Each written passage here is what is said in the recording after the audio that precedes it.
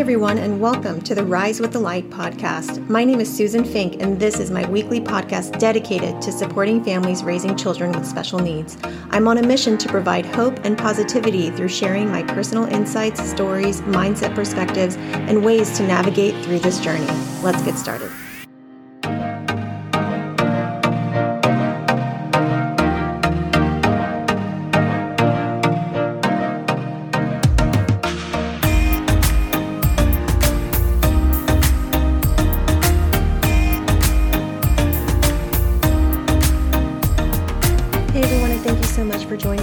I wanted to start, just like the previous episodes, to tell you how thankful I am that you're listening. I really hope that I'm helping, that I'm a resource for you, that maybe you needed to hear something that was relatable, to know that you're not alone. So I really hope that this podcast is helping you. And make sure you subscribe so that you don't miss another episode. And let me know if this is helping. DM me at susanfink.rise on Instagram. I want to hear from you and I want to hear what you think. Also, if you have a topic you'd like me to cover, let me know that too. I have a long list of topics and I am working through writing and recording them, but your feedback is really important to me and it can also help me reprioritize the episodes that I'm planning on recording. So let's get into this episode. This episode is called Advice for New and Reminders for All. I have had a lot of people reach out to me and ask me what is the advice that I would give family members who may have a new diagnosis or family members in general who may need a reminder. So I wanted to record some things that my son has taught me and things that other people have taught me too. I was walking on the beach a few months ago and I noticed that there were footprints behind me and footprints in the sand before me. And this really made me think about the things that I've been through that are in the past and the things that I'm going to go through that are in the future. And I don't know what those things are that are coming. I need to learn from other people what they have done to get through what they're going through. And I can also tell people what I've done and what has helped me for things that have happened in the past. So I wanted to put a compilation of a variety of different advice that I've received from other people and things that I'd like to pass on to you. And this is not in any order. I have a long list of things that I have learned and advice I'd like to hand on. So there isn't any sort of order here. I'm just going to rattle through them and give you what my perspective is from my experience with my son. The first one is don't look beyond 6 months. I actually received this from one of my son's aides at school. I was talking to her and I was just thinking about, oh my gosh, what is it going to be like when he's in high school or in middle school? And, my son at this point was in preschool. So I was thinking way too far ahead. And she had to reel me in and tell me, hey, don't look that far out. Things change. And in 6 months, he will be very different, not only from a developmental perspective as a human being, but also from a developmental perspective as a child with autism. That really helped me so much. It really helped me to stay more in the present and not to look too far out because I may be worrying about something that isn't going to even happen. So I needed to really think more in shorter terms than in long terms. And that definitely helped me and really alleviated a lot of the anxiety that I had. The second thing is focus on what you have control over. Have you ever heard of the Serenity Prayer? Now, even if you're not into faith or anything like that, the Serenity Prayer is really powerful. It basically says, grant me the serenity to accept the things I cannot change, the courage to change the things I can, and the wisdom to know the difference. There are a lot of things we can't control in life in general, and there are things that we can control. So focus on those things that you can control. You can't change certain things that you have no control over, but you can control the way that you respond to those things or the solutions that you can bring to the table.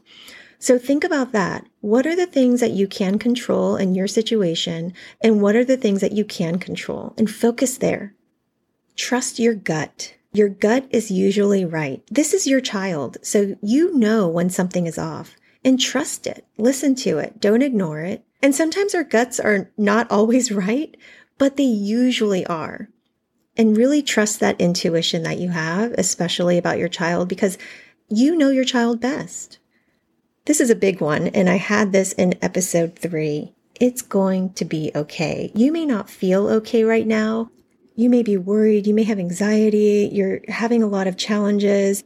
Know that it is going to be okay. This is not always easy to think when you're in the moment, but it will be okay. You will get through this. You will get through the challenges that you're going through, whether that's a challenge with your child or whether that's a personal challenge because of the situation and the dynamics that are going on. Breathe and know that it's going to be okay. Tell yourself that.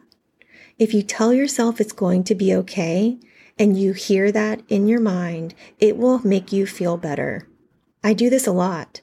When I have some challenges with my son, when I'm going through my own personal emotions about what's going on, whether that's anxiety, stress, worry, fear, any of those things. And if we're in a moment with my son having a meltdown or having a crisis, I have to remind myself that it is going to be okay. We will get through this. Breathe, figure out what we need to do, figure out what the solutions are. Even if the solution is just waiting and sitting through whatever is happening, reminding myself that it's going to be okay really does help me. It is intentional. You have to be able to do that in a moment, but it will be okay. It's a marathon, not a sprint. I'm sure you've heard this before, and I actually don't like this statement, but it is so true.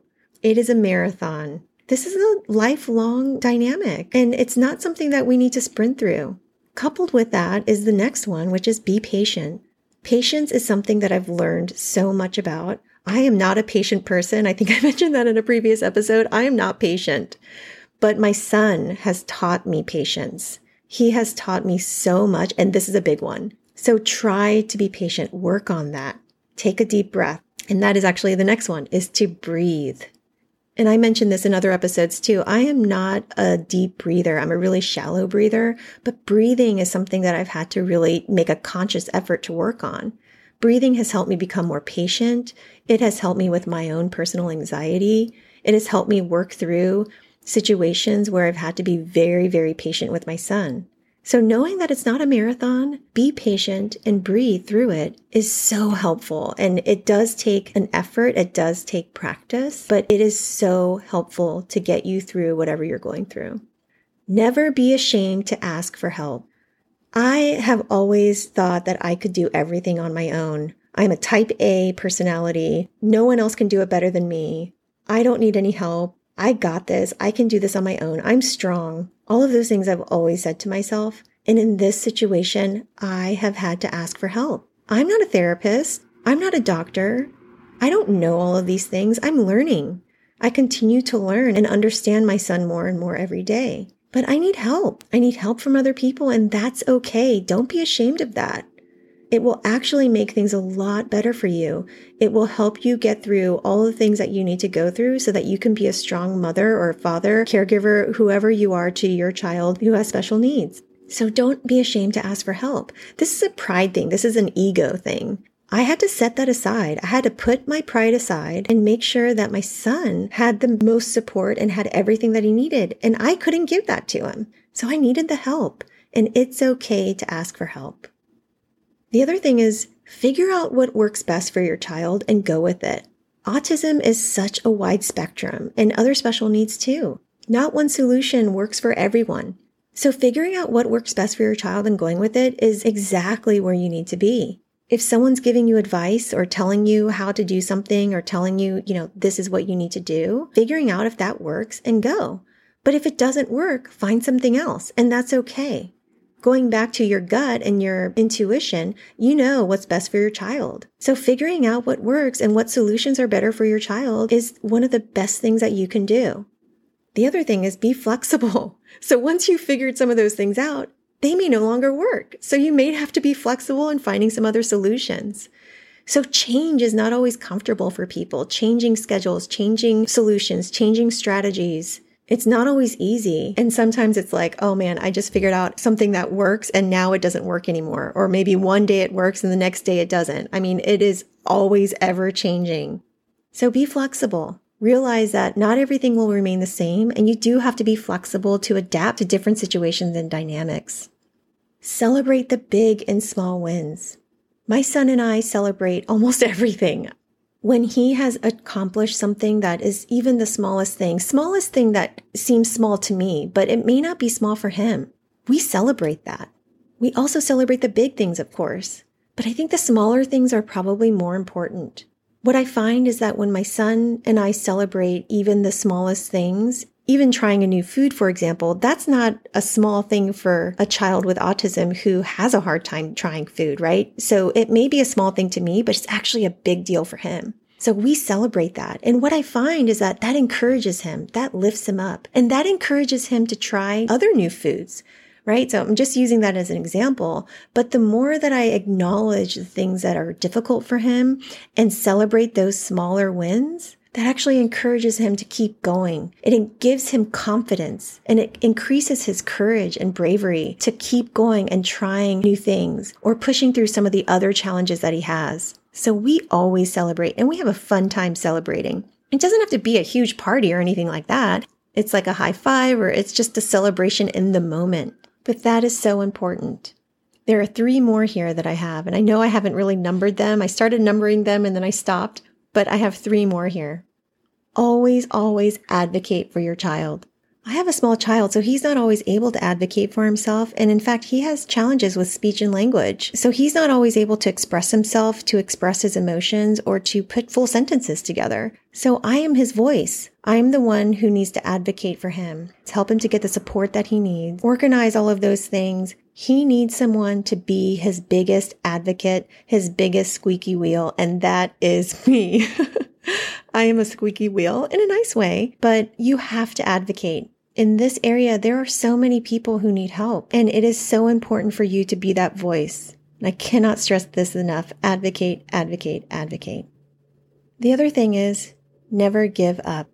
I know that this is really challenging. I have gone through so much with my son and I have learned so much. And there have been moments where I have completely fallen apart. There have definitely been nights where I have cried for hours. There have been times where I felt so hopeless that I didn't know what to do. It's hard for me to talk about. And this is where I'm tearing up. You can't see me, but this is really hard. I remember those moments. I still have them. Sometimes I feel like I can't keep doing this. I'm at my wit's end and I don't know how I can continue. And as a single parent, I don't really have anyone to turn to help me or to talk about these things. So I totally get that. I've had those moments where I felt like I wanted to give up, but I can't. This little boy relies on me. This little boy needs me. I cannot give up. I have to find that strength from within somewhere. I have to keep going. So don't give up.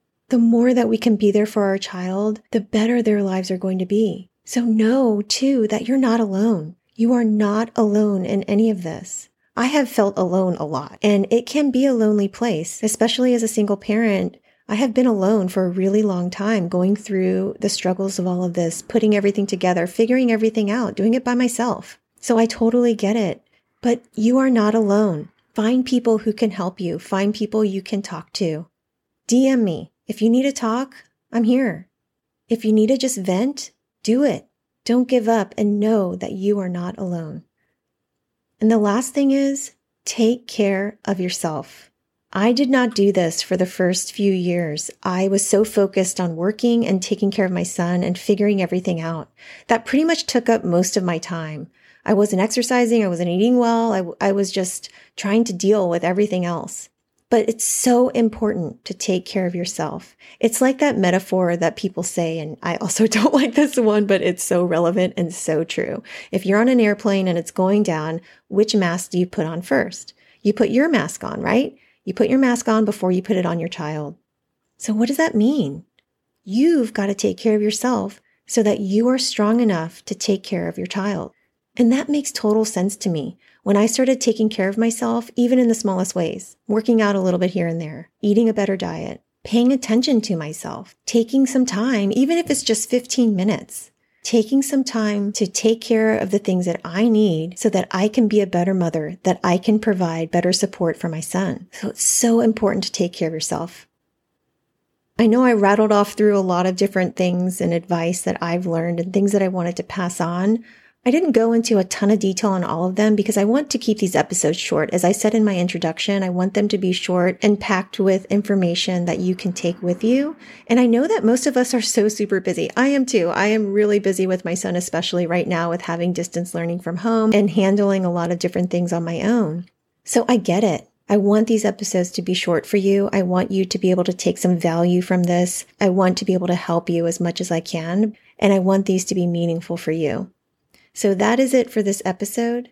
If you relate to this and if this could help other people, please pass it on. I'm also curious, are there other things that I didn't have on this list? I'm sure there are. The list could go on and on and on and on and on, I'm sure. DM me at susanfink.rise. I'd really love to hear from you and really love to hear some advice that you could also pass on. I may also do another episode in the future about some additional advice. So send me what your advice is. Let me know so that I can pass that on to other people who are listening. And as you know, my mission is to help as many people as I can, and I cannot do that without you. So thank you so much for listening. Thank you for your support and sharing this podcast to help others. And until next time, I appreciate, I empathize, and I am here for you. And we can do this.